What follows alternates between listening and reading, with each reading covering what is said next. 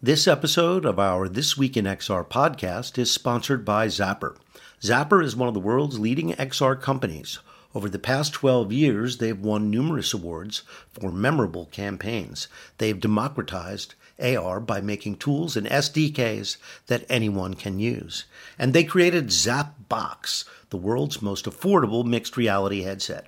Most recently, Zapper worked with Unilever to create an enhanced QR code called Accessible QR, which enables packaged goods to speak to the blind and partially sighted. If you're thinking XR, give the team at Zapper a call or visit zapper.com to see how they can help you on your XR journey. Good morning, everybody. It's Friday, September 1st. I'm Charlie Fink. I'm here with Roni Abovitz and Ted Schilowitz for This Week in XR. Good morning, gentlemen. Good morning. Lots to talk about. An interesting late summer week. We got a great guest. We have a great guest, Michael Mack, Roni's friend from Europa Park. It is a tremendous theme park in Germany that is, I haven't seen it. Roni has been there. So perhaps you can talk it up for us. But it looks fantastic, very high tech, very clean. Yeah, Michael's amazing. He grew up in the park. You could almost say he's a citizen of a theme park. One of the first people I ever met who grew up as a kid because it was from his father and grandfather. And there's a castle that somehow links back to the family that goes back hundreds of years. So it's not like like Disney's fake castle. It's like a real thing. And there was some mythology that like Walt post-war was wandering around Europe, and this was one of the places he saw because it started from like these themed dinners around the castle and turned into entertainment and eventually became a formal theme park. Well, this company, it's incredible being there. It was just like wild, and it was like being in a very authentic Disney with some incredibly rich and detailed rides and themes and things I had never seen anywhere else in the world. So it was very, very exciting. Great. We'll get to that in a minute. It's the end of the summer, so we had some interesting news this week, but probably nothing that is going to change the course of humanity. I did want to mention OpenAI announced after a $540 million loss in 2022 that this year their run rate is for revenue is going to close in on $1 billion. So that is pretty good. 28 million to 1 billion in 1 year. Yeah, so it's and I think that may be changing the course of humanity, Charlie. Because, it's true because they needless to say, they launched their enterprise product. I did not know it was not already an enterprise product, but apparently they've got a special layer, and it includes premium access and all sorts of other goodies. And they're selling $1 billion worth of it, so it must be pretty good. It only took like 20-something billion of investment to generate that first billion in revenue. That is true. I think that's not unlike other tech companies that are ruling the world right now. No, but think about it. Like the amount of activation energy to generate that first billion was like in the order of magnitude of 20 billion plus. God knows how much extra support from Microsoft. So it's not easy. Does that seem like almost the standard formula now to move the needle? Because you touched this on the hardware standpoint. We've talked about this a number of times with mixed reality. It feels like, as scary as a number that sounds, 20 plus billion to create and energize something that is going to be sort of meaningful and potentially over a long return rate, investment. And look at what it costs to get Tesla off the ground. It's like 20 to 30 billion. Yeah. If you look at all the rounds of funding, and now it's creating lots of revenue and big market cap, but like it wasn't $500 million or $1 or $2. And if you cut it off at any point, that would have just nothing would have happened, right? It's like 10. Right. I think you're right, Ted. I mean, some of these big new activations, you want to really create a market, you're talking 10, 20 or more billion to make something happen. There's an Israeli company, AI21 Labs, that just raised $283 million to compete with OpenAI. So they are enterprise focused as well. Obviously, people are fishing where the fish are, so to speak.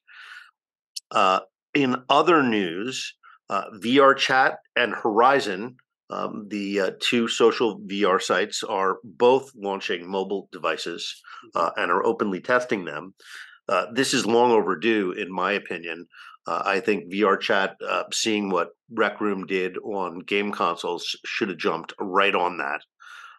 And I think they are. And Horizon, of course, this is an interesting concession from Meta that uh, headsets alone are not going to make a social place or social network online work, that you have to have mobile. That is what people are using all the time. If you want them to engage with your content consistently and long term, it has to be mobile. Yeah. Well, And Charlie, for this the is virtual world trying to access the biggest audience, right? Not limiting virtual one-to-one to headset count. Yep. It says headset plus mobile plus PC plus game console. That's billions of people. We don't care what device you're in. Come to our virtual world. That makes better economics, right? I think so too. And again, it's still unclear who really cares about Horizon. They need to increase their reach. It's not going to get there based on their traffic to the Quest community. Well, and to your point, Charlie, for the minority of people that are watching the visual version of this on YouTube versus listening to the podcast, which is most, you have your VR chat T-shirt on I today. do. We have both been organic believers and supporters in VR chat platform as something that grew almost to the antithesis of what we were talking about, Roni, on large companies going after a large shot. Grew as kind of an organic sort of build out and creation of community, and continue to raise small bits of funding along the way, and still continue to drive the right sort of organic use case and growth case for that medium, as opposed to buying their way into it. And I think they're an interesting company to keep an eye on. So one more story before we get to Michael. Roni, this one is for you. Everybody who owns a Magic Leap 1 got an email on Monday that said they would be discontinuing support after 2024. So that gives us a good long time. Who needs support? Is it going to matter to anybody who is actually using a Magic Leap 1? Because I think most of them are either aficionados of Dr. Groardboard. I wanted to ask you about Dr. Groardboard and if you think that's going to go to the Apple device as well, since Magic Leap has essentially nothing to do with it. But what does it mean at the end of life? It doesn't sound like its life is going to end. So, Exactly. Charlie, let me unpack the parts I do Please. know. This is nothing official from the company, just like from what I read. And number one, the Magic Leap Creator Edition was a system for developers and early enthusiasts. Launched 2018. Every single tech company basically end of life support on hardware and software. Google does it, Apple, Microsoft, etc. And they do it without all the fanfare and noise we're actually seeing around Magic Leap. So they're like, somehow you get this weird thing. Some of the misinformation is that people are like, oh, they're shutting down the whole thing. They're not. It's the first generation product that in end of 2024 will no longer get support. Now here's the question the real enthusiasts are asking, and I'm in support of them. One of the things that's not clear is they're saying they're going to shut down the servers, which will brick the devices. I think there's one thing about you don't have to actively support, but it costs very little to have some AWS server with the files needed to keep what was built running and the things that were made downloadable. Right. So I think the community that's enthusiastic, and there's always communities that live to keep like old PCs, Ataris, God knows what going on. They're like, why are you bricking this? Don't spend any money supporting, but it's like $100 a month to keep like an AWS server running. Why don't you keep that alive? I think that's probably the most meaningful debate. Not that a company after like what 6-7 years of a Gen 1 device, they don't need to actively support it, write new OS, no more software updates, but don't brick it. So I think people are angry about the possibility of like it just stops working. I don't think they care if the company supports them anymore, but don't make it not work. Right. So I mean, people who have old computers, like your old iPod still can kind of work. You can make it work in the firmware, and there's hackers. So I think that community is very agitated on what they perceive as a bricking thing, not a expected end of support, but please don't brick it. That's the confusing piece of this message. Well, and Can't they Roni, see if just you can't they just put it up on Git? Yeah. There's so many things they could do, and I think there's some confusion. And Charlie, you may want to reach out to Peggy and just like ask for the official thing. Like, are you bricking or simply not supporting with new software builds anymore? Because if it is a bricking thing, then the community will actually be very agitated. here's the confusion around the bricking versus non-bricking is in many users' experience with the Magic Leap, including mine, and I've been, obviously an enthusiast. I was a huge, huge fan of Dr. G. I tell people that it is the most important mixed reality game you need to play to understand where things are going, and I've been very overt about that. The worry that I have, and I think a lot of people have, is the Magic Leap device for most of its life, Magic Leap 1 we're talking about, had an insistence to call home, had a need to put in, a passcode, and it would kick up to a server to activate it and allow you to use that device. And very often, to my frustration and other frustration, taking it around and showing it to people where I couldn't get easy access to the internet, I would often have to link my phone to the Magic Leap in a sort of a personal hotspot mode, which was fine. It was just a little bit of a pain in the ass, but I could do it. My concern is that they haven't had a lot of clarity, at least in what I've read, and maybe there's more information on that part of the equation. So I'm hoping that if they do choose to end of life the device, which you made all the points about old Atari systems and all that's correct. If you still have an old Atari 2600, you don't have to connect it to the internet to play a game on it. Right. The concern is that that whole system was built around that connected to the internet use case. For security reasons and other reasons, they wanted to keep track of the data and stuff. If they stop that, the device is effectively bricked for many reasons. Because if I just put it on and turn it on and say I want to show my friends Dr. G because it's this historic, really important game, and it goes through this thing and says, "Oh, go ahead and put in your passcode," and sorry, can't connect, and that's the end of it. That's a real problem. So I don't know, Roni, if you have any thoughts about that, or people need to make a much more overt, bricking means different things to different people. And if it has to call home, it is effectively bricked, even if it's not bricked. Look, Charlie, this is our opinion as people who are not involved in the day-to-day or anything of the company, but as the founder of the company, and I know all the blood, sweat, tears, and love that went into building it. I know there's like a lot of enthusiasts who don't want to see things like Dr. G, Create, Tonandi, which may never be built again. They were so far ahead of their time. Yeah. That a lot of the folks wanted to exist. So that someone 10 years from now goes, look what I made, and it's a copy. And they're like, well, the Dr. G thing was a myth because nothing runs it anymore. Right. I think people want it for a variety of reasons. And the fact that you have this plethora of devices, that the Gen 1, which will be accessible maybe now to kids or schools, it's not that hard to stop that call home piece and put the things on GitHub and just let the community have fun with it. That's all. That was the whole point in the first place. By the way, the goodwill of being so gracious like that, just letting the community, listening to developers, listening to community who love it. It's so easy to do. I don't understand why they wouldn't do that. But this was really out of the blue. I'm not quite sure I understand it either. So we should get some comment from them if we can, some further clarification. So let's bring Michael in. He's just coming in from the waiting room. There he is. Good. So we have a very interesting discussion. Roni has introduced me to Michael. We've had a couple of really interesting discussions. Michael is certainly aware that Paramount is building theme parks now, and the legacy of what he's done. Oh, here we go. By the way, it's an interesting bit of color as Michael signs back in the world of theme park lore and interesting stories.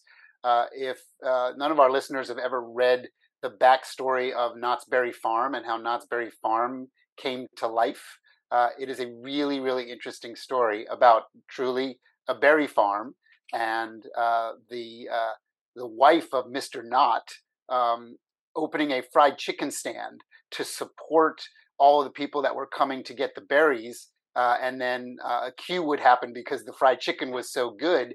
And they eventually added little carnival rides because all the kids were bored waiting in line for the fried chicken. And before they knew it, they had a little micro theme park in front of the berry stand, and that's how Knott's Berry Farm got started. So it's a really interesting story of the life of need of line management for picking the berries became the reality. All right, here's Michael. Michael Mack, welcome to the show. Thanks for dropping in this afternoon from the continent. Roni has been talking about his visit to Europa Park since he came back. Thank you very much for having me. I was reading your bio, which is fascinating, and Roni, but we were just talking about it a minute ago. This is your family business, right? You grew up in the theme park you now own and operate. Well, it seems and it feels like being a theme park native, so to speak. So I'm most likely the only true Truman Show around the world. Um, the Roni was talking about the origin story. Maybe we can start there because it sounds like a really fascinating journey from being sort of a local attraction to turning into one of the second biggest theme park in Europe. Plus the real castle. You have to talk about that, Michael. Yeah, I just was listening to the podcast. So, I mean, the family is indeed into the business starting 1780, but actually not at the 1780? 1780, right? So we're 240 something years old. And myself, I'm the eldest at the 8th generation. And my dad, who actually founded Europa Park, is the eldest in the 7th generation.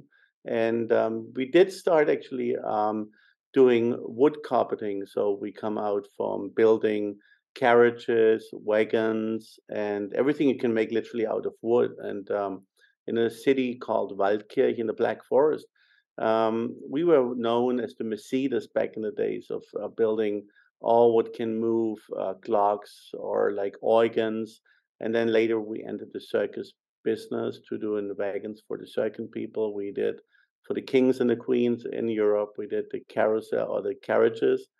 So 1921, actually, we had the first wooden coaster being built, and it was in Tivoli in Copenhagen. So as you know, all the theme park business inherited back in Copenhagen with a park called the Dyreshaus Bakken, which was back in 1790 or 80. And so we delivered there, like in the 20th century, the first wooden coaster. And yes, indeed, there are rumors going around that Walt Disney was visiting Europe before he was thinking of making his own theme park. And the story I know of is that my grandfather got a call from Walt back after World War II if he would build a attraction for him, which we unfortunately, which he have turned down because he was fighting in the war, and he didn't have good memories of that time. So that's where it all started. Um, Now, there's a real castle in the middle of Europa Park, not a fake one like there is in Disney World. Now, there's a real castle. It's dated back on the year 1492. It was built. It was an old water castle called the Balthasar, and it was a noble family who lived in that region. And it was partly French, partly German, so it moved back and forth. And actually, yes, we did. Well, the original story was that we were a supplier for parks around the world, and Disney did travel at some point. I don't know. We didn't have Instagram back in those days, so I can't show you a picture to prove that he really was. But he was truly inspired by the Mack family. At least he wanted to buy coasters out of the factory at Mack Rides. And if he now was at the castle or not, I guess that's the best kept secret, at least at our place. Can you go inside and walk around? Yeah, it's still operating. So we have a restaurant in the castle. It's one of the fine dining restaurants at Europa Park, and it's still a part belonging to the main park. How many restaurants are there? Well, we have several restaurants. We have 4 fine dining restaurants where we have real cooks preparing your meal.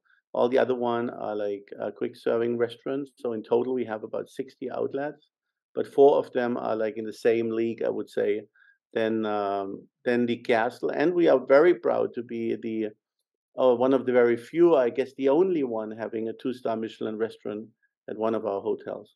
Amazing. Charlie and Ted, one of the things I found very fascinating was like the depth of quality and detail everywhere, which I think rivals anything I've ever seen at Disney. Across some of the best things Disney did. But Michael, the parts I wanted you to talk about in this show were, first of all, the really incredible VR experience where you get into the helicopter and you run around the space, which I think is one of the examples of like very well executed location based immersive VR. And then the thing I loved the most, which was your kind of this immersive food, visual, audio experience, which I just blew my mind. It blew the mind of Richard Taylor who you guys know co-founded Weta, has won many Academy Awards for like The Lord of the Rings and Avatar. It takes a lot to blow his mind and mine, but Michael did, and it was insane. So maybe we could talk about the immersive VR one, but then this like next level thing, which I thought it was just one of the coolest, highest end things in immersive entertainment anywhere. So Michael. Well, thank you so much. I mean, we are not so used to get applause by internationally professionals like you are. So it's really truly an honor to be in this podcast today. And I know that Ted, we had contact a year ago or so, Yep. talking to Richard and Charlie as well, listening to your podcast. So it's quite something for me being a young kid in the industry, not the family, but let me put it that way. I mean, every generation tried to change the business. And as you can imagine, nobody was clapping widely their hands when I came around with XR and VR because my dad literally was afraid when in 2015 implemented the first VR attraction at Europa Park, which was on a roller coaster. We named it Coastiality, so you would have a VR headset on your roller coaster, and all the nerds went bananas, and they said, "Michael is ruining the heart of roller coaster business, and nobody will ever go into a theme park again because they all do digital." So I think it was that kind of distraction back in the days what brought us to the development where we stand right now. And I just funnily have listened to a podcast, well, actually to a YouTube video of Steve Jobs, and he said when he was talking to Stanford, connecting the dots. Back in the days, I had no clue which dots I was making up by bringing VR into our park. Now being in this podcast, it somehow shows me that the journey was worth doing. And the product actually, which came out, was a experience called Yulby, and that's a free roaming experience. So we went off the roller coaster with our headsets, trying to be immersed in a free roaming experience, and we put it under the inspiration of the Void, quite honest to say, which was back in the days invented by Brett Steiner of his park at Utah. And I heard that there's somebody out there trying to have VR free roaming experience. And so without seeing the attraction, we rebuilt it. And that was Roni was telling about. We have acquired an IP called Amber Plague, which is quite well known in France by the Lagardère family. And we're trying to put into not only the tracking system by 80 cameras that you can track your hands and your feet, but we also put in like really haptic elements. And there's one where we have a floor which is moving and shaking to um, to stimulate a flight with a helicopter. We had put like guns in there which you haptically can touch, and so it's in a half an hour, fully immersed tracking VR attraction, similar to the Void, but just making it, I would say, partly better because we have more haptic movements, which have been built by the Mack factory. So there's roller coaster technique in it. And out of that, we tried to invent a new restaurant of the future, which is called Adrenaline, which is based right next to the Yulby Pro, and that's what Roni and Richard were doing. And it's a new immersive way of dining. We have a lot of people around the world come and visit it. So you literally go from room to room, and it's a driving unit. So literally your table drives with you from a room to another. And it's quite difficult to explain, but here I invite you to come over to have a look at it, but it's never done before. The immersion with video, driving, and Michelin star cuisine. Free roam VR has, especially in 30-minute sessions, a notoriously bad throughput. So putting it in the park, of course, solves the utilization problem that standalone venues have, but it doesn't solve the throughput of taking equipment on and off, cleaning it, attendants explaining how to use it, and then, of course, there's the core experience. So I'm just wondering how many people you could put through there in an hour and whether that impacts the profitability, or maybe profitability isn't the point of that particular experience. Well, you did a great point, Charlie, on that one, and that's exactly what we seeing as well. So when you look at the 30-minute experience, which we call the ULB Pro, there is indeed a problem, I would say, as a throughput problem, because we did a lot of research. So first, we had a backpack on the experience. Now we changed them to the HTC headsets, and yes, it is a problem, but I think the good about the Mack family, and I think Roni was mentioning it, because we are so successful, being voted 8 times in a row by Amusement Today the best theme park in the world. So we're doing a pretty good and steady main, let's say, like the core business is running extremely well, and I think that it is a paid research for us, because I do believe that in the future, VR or even XR, it's about platform technology. I do believe that there's a huge impact being seen in a couple of years in location-based entertainment. If you see the USB Pro as a standalone business model, I think you wouldn't be beneficial. But due to the fact that we can take the learnings from that USB Pro into something which is the Adrenaline, or something which is the USB Go. And the USB Go one indeed is very profitable. We do about a 80 to 100 an hour. So that's quite reasonable. Yeah, that is impressive. So the technique is like very low maintenance on that one, because you don't have the tracking from the outside, so you don't need the 80 cameras which we put in there. So it's I would say, like, the big one was research to see what can you do in the attraction of a theme park for tomorrow. And again, it's not a huge loss, but it's not the same profitability than you would have with a theme park being visited by 6 million visitors a year. So you could completely correct. The Pro gives you a hard time, and I would tell that to all the customers want to buy one. I mean, we did sell one to Hamburg Miniature Wonderland, the second largest attraction in Germany. It's based in Hamburg. So they're very happy with it, with a great throughput, but it's more or less an addition to the existing park experience.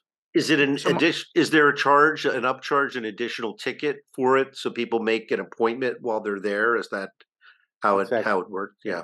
I do see the Pro like our 2-star Michelin restaurant, which has 40 seats, and but you get a different experience which you wouldn't get somewhere else. And let's say the park can afford it to have, but most clearly the better business model is having VR on a roller coaster called Coastiality, and having the ULB Go as a short version of 10 minutes. And Charlie, one of the things I was very impressed with Michael was, like, near Yulby was Adrenaline. And I know there's a lot of things that I can't talk about because Michael wants people to experience it, so I won't talk about those things.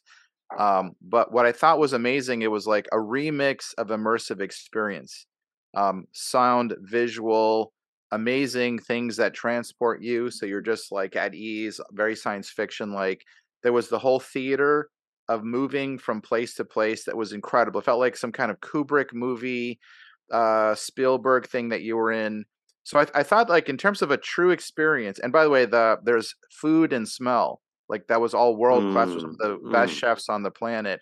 And if you think about like big headset VR, that's not going to work, right? With very lightweight, maybe Magic Leap type AR, or where that goes, you can imagine this being better because you're not going to feel nauseous. You're not going to lose the sense. But what I thought was great was you were with a community of people moving through a journey that was sight, sound, smell, that was just incredible. It's like one of the best full sensory immersive experiences I think you can get anywhere. And what I thought Michael was doing really well, he also showed us the back of show, like the whole operation and computation, making everything work, and how all the magic was happening. It was incredibly impressive. And I thought, this is how the future of immersive LBX will be done. One, people that really know what they're doing. Two, they have a core operation like the theme park that is a sustainable, profitable business, so they can afford to do these R&D iterations and get it right, and do things like do things like Adrenaline, until they start to really work and pop. But the adrenaline was so positive, like everyone just hangs out afterwards, and there's like a place to hang out afterwards, and the whole experience felt like what we all want immersive to be one day. And I was basically encouraging Mike, you have to bring this to America. Bring it to LA, bring it to Chicago. I just think it will pop. I don't think anyone's had anything like that. The closest we ever did it magically, we did one event with Sigur Rós, and I told this to Michael, where we did Tonandi in a space with candles and food and music and all of it. And that was like the closest thing ever we had experienced to what Michael showed. But what Michael took was next level and put it all together with all these other inventive things that I won't talk about. People just need to experience. But in terms of like what immersive storytelling can be, and Ted and I talk about this a lot, I felt it was also a great immersive storytelling experience. He went on a journey that was both passive and active, which is a very strange thing to say, right? Like movies are passive and you want that low stress lean back. This had that feeling of I don't need to stress myself like the other one where you're fighting and shooting stuff, but there was the activity and engagement that I'd never experienced before in anything like that. It was just this really nice, artful blend. I thought it was one of the most original things going on in the world today in immersive LBX. So anyway, Michael, I don't know if that was a question, but it was just sort of heaping praise on your creativity and hoping that you continue to do stuff like that. Michael, is this, do you have a skunk works like research group like Disney Imagineering, or is it all sort of on you and an intimate team? Another great question. Let me put it that way, Charlie, to try to explain. I think that's something what Europe is special in. I mean, when you look at the theme park world in Europe, particularly, you don't have huge brands for whatever reason entering the European market successfully. So most of the parks are coming out of a fair ground, long time history. So we have a total different approach, I think, to giving the people a good time. And my grandfather, when he was still alive, he always told me, you just spend money if you have a customer. So he wouldn't start developing without a customer. And so answering your question precisely is no, we don't have a research department like Disney does. And I'm fighting and every day, literally, to get a little bit of a development budget. But I think what I've proven the older generation or the seventh generation, so to say, is by putting in those technology with like UV Pro, even though it's not the most beneficial attraction in the park, that there is something for next generation to grasp on and actually to learn from. And we are thinking in generations rather than in stock exchange quarters. So I think it has a lot to do with the DNA being European, and we're trying to give the people the best time ever when they come over to Europa Park. Indeed, we are a company which is also having employees to pay, and we're a company who have to make revenue, of course. But having said so, and I give you an example, when I was walking with my dad through our first hotel, one of the biggest hotels at the park, Colosseo, and when I was a kid out of 16 years, and he told me, look to the two rooms, and we went back and forth to a room and the other room, and I couldn't feel the difference. And I was asking my dad, why are we doing this for half an hour? And he told me, look at the picture which is behind the bed. So there was one time there was a painter out of Italy, and he would paint the picture. And then the other one was like somebody just gluing on the picture because it was prefabbed by any Chinese company. And he said, like, do you see the difference of the two picture? And for me, being a 16-year-old, thinking about a weekend and going to concert, he said, like, no, Dad, I just see that the one is double the price of the other. And he said, like, well, you don't see it, but you can feel it, because no picture is the same, because it was drawn by a human being and an Italian artist. So this lesson learned me a lot, that people will appreciate the quality. And I think what they have when they go out of a UB Pro experience, they surely experience something they never been seeing before. And they go back and say that this is our park, which we love and which we will come back the years to come and over generations. And we have 75% of repeating visitors who coming back, who are true loyal fans of the park. And of course, we want to surprise them by things like things. So yes, it is a development, but it's not something out of the blue where you have like 100 people researching for the future. We'd rather put in a ULB Pro, make the people happy, and say that this was a part of our development team, actually. Michael's being modest, though. I'm going to say this, Michael. One of the things I always read about, and when I visited Disney World and Disneyland, we were partnered with Disney, going to like the place where Walt had an apartment and he would like sometimes sleep in there. But meeting you and your dad, who like you were a citizen of the park and you're there all the time meeting and greeting people. It was like, wait a minute, this is like being with Walt Disney or Walt Disney's kid who lives at the park, knows it so well, and is constantly talking to everyone on the rides. And Michael has this group, we got to meet them, this sort of creative brain trust group. Ted, it would be Ted and Charlie, kind of like a Pixar-y brain trust group, which I got to meet them. Really brilliant people. He doesn't need 100 Imagineers because they're so deep and so connected and so living the life that folks who are like detached from a park, who aren't living it, like Walt used to live there and constantly plus up.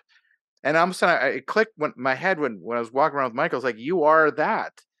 It was very very amazing. 'Cause I'm a huge like Disney fan. And go now it became a Michael Mack fan to see that love of what was going on. And then he took me to all these secret grottos and hideouts and places like from here's where Paul this famous person came in and there's like a giant tiger on the wall, and I won't talk about that place, Michael, or this like thing at the top where we had the dinner, and that was like all these things where we are so enthusiastic. By the way, I think the lesson for me as a founder, any other founder, you have to be so into your company, into your customers, love your customers. You can't do what he does and his family does if you don't love the customers and audience. And one thing that was very evident, we were brought in to watch an ice show, and I'm like, ice show? I don't really want to see an ice show. And then suddenly there's like, we got some great sodas and popcorn, and we're in these great seats. And all of a sudden a big dog robot shows up and is ice skating with this incredible visual effects thing. I was like, holy crap. And it was like the coolest thing I've ever seen. And it was all choreographed so well. And the robot was really funny. This kind of scary big dog robot, from Boston Dynamics, that is sort of like terrifying. And it's just this cute, fun. It felt like a Disney character coming to life. And I was like, this is genius. And you only know how to do things like that because they were so in tune with the audience. And I just really love that constant feedback loop. I think there's a lot for them to learn from Imagineering, but I have friends at Imagineering, I think, that still have a lot to learn from what Europa Park is doing. So here's my question for Michael as I'm listening to you guys all sort of talk about all these pieces and parts that make up this world. And I think all of us here have kind of a life history growing up in our own way in and out of theme parks, right? I grew up in Orlando as an Orlando kid. So as you might imagine, I have a legacy of spending a lot of time there and then working there on various sort of stages of my life. So I kind of know the ins and the outs of these things, which is part of why my passion is there. Nowhere near what Michael gets to do every day, which is literally live inside it. But my question for Michael is, where do you get your inspiration from? Do you travel around the world? Do you go to other theme parks? And maybe as a secondary question, what have you seen that excites you outside of Europa Park that you think, wow, that's amazing? Like things that you haven't implemented yet, but others have tried and experimented with that excites you and inspires you. Well, I think that due to DNA that we are as well a roller coaster producer, you do travel to other parks, and I do have a great respect of the Disney guys because they are amazing what they do and how they multiplicate their parks around the world with a high quality. Um, I think we couldn't do that because, as Roni was mentioning, we do live the park day and night, and we try to be a great host. So where do I get the inspiration? I think surely about the roller coaster manufacturing company who is like building a lot of rides for the industry. So you know a little bit what's coming up next. And on top of that, meeting people like you. I mean, When Roni was over and Richard, we talked. Oh my God, we didn't sleep a lot, and I think we made the best out of 3 days, going to bed at 3, 4 o'clock at night, sleeping a couple of hours, and continue to talk. So I think inspiration does come from industry friends who are out there thinking about the future, thinking about what's next, thinking out of the box, literally. And I think this inspiration can come from everywhere. What I would love to do, and think what is an attraction where we are not good, and is surely about multiplicating the experience you have at Europa Park, because it's so dependent on the family. So if you would ask me, I would love to have anybody out there who would help me bringing this idea to different places without getting overexcited. But I think Europa Park somewhere else in the world would be something great, or even an adrenaline somewhere else, or even a Yulby, or we just about to starting our Dramatica horror season. So we're just implementing a new interactive theater called Eden Manor, Balthasar's Secret. It's woven in the story of our long history with the Balthasar Castle. And I was just speaking on my podcast with Daniel Lamar, the vice chairman of Cirque du Soleil. So I would love to have like people out there who just coming with me to the adventure. And as well, we have a lot of ideas with Ronnie. And so I think there's so much out there which I can't tell in particular. I think the chances just come when the time is right. So I think that we are a very good place of being hosted perfectly, at least in Europe. I would assume we're one of the best, but we can't compete with big corporations who do have, or maybe that would be something I would be actually, now you're asking me, I would love to speak to some of the big manufacturers of XR glasses, and they would come up and say, Michael, let's do something together. We change the software for you, or we would brainstorm or develop together with you the next immersive theater in the world. So that's really something. How many places have 6 million people a year coming through looking for amazing entertainment, with the guy who runs it being very enthusiastic? I think it's a missed opportunity for people in XR. So I have two last questions as we need to wrap up our show, Michael. One is, what is your favorite attractions at Europa Park? Not just current, but all time, and why? That's a question I get asked quite often, and I would say like it depends who I'm with.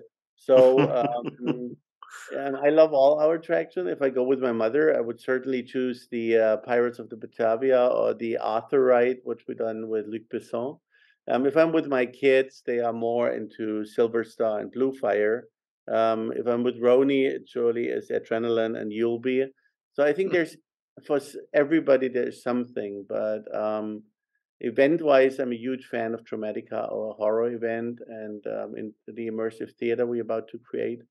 But of course, I'm a coaster guy, so I would say if it should be the one, it would be certainly Blue Fire, a great coaster, which I was able to build 14 years ago, and it's the first one in the Mack history who has a looping, so that marks a tipping point in my life. Yeah, a looping sounds scary because you don't want any guests to fall out when you get up to the top. Yeah, you won't fall out, I can promise. So, no, I know, of course, I'm teasing you. One last question. Yes. So you mentioned your kids. I'm excited to hear you say that, because there's yet another generation of the Mack family that will continue the tradition that's been going on for 250 years.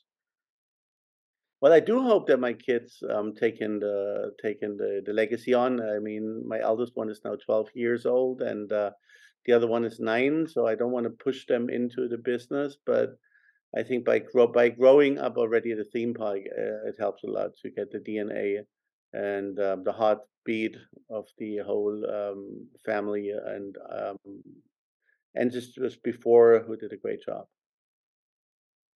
Well, thank you for coming on the show. It's fantastic to meet you. I will see you in Europe sometime soon, because obviously I have to make Europa Park a destination, not just for the high-tech and immersive attractions you're bringing, but also I really love the idea of the hotels. I was just looking at the restaurants before we started the show, thinking I must be hungry this morning, because I felt like I could eat the digital content on the screen. Look, Charlie, I'm vegetarian, and they accommodated that very well. But the food quality, I just thought was next level. You don't expect that at a theme park, and No. I don't want to bash Disney because they do a good job, but it was like next level. Yeah, but there's nothing at Disneyland. Believe me, I worked for Disney for 10 years. I know that park inside and out. There's no food there that's great. The best food there is all right. But if you're eating in the restaurants as just a regular consumer, it is very hard to find anything that isn't a hamburger that was made 3 hours ago. Michael had great food and great chefs, and I was just astounded. And what it does, the experience that you just have great food almost everywhere. Even the everyday stuff on the side, it was like, this was just amazing because there's pride in it. The other last thing, I know, Michael, we're going over, but I thought it was kind of cool to see that so many things that they had were real. Like when you go to a Disney, again, I don't want to bash our friends at Disney, the Imagineers will make it. Michael's team will comb Europe and find that painting might be 300 years old. That statue, which that's a real statue that could be 1,000 years old, 100 years old, and they comb the world for it. So there's this weird blend of this is real stuff with really good food and great experiences that just felt very different from some of the synthetic stuff we see in America. Yeah, as a dovetail between the episodes that dive into this, and Michael, you mentioned our friend Ken Brenschneider from Utah.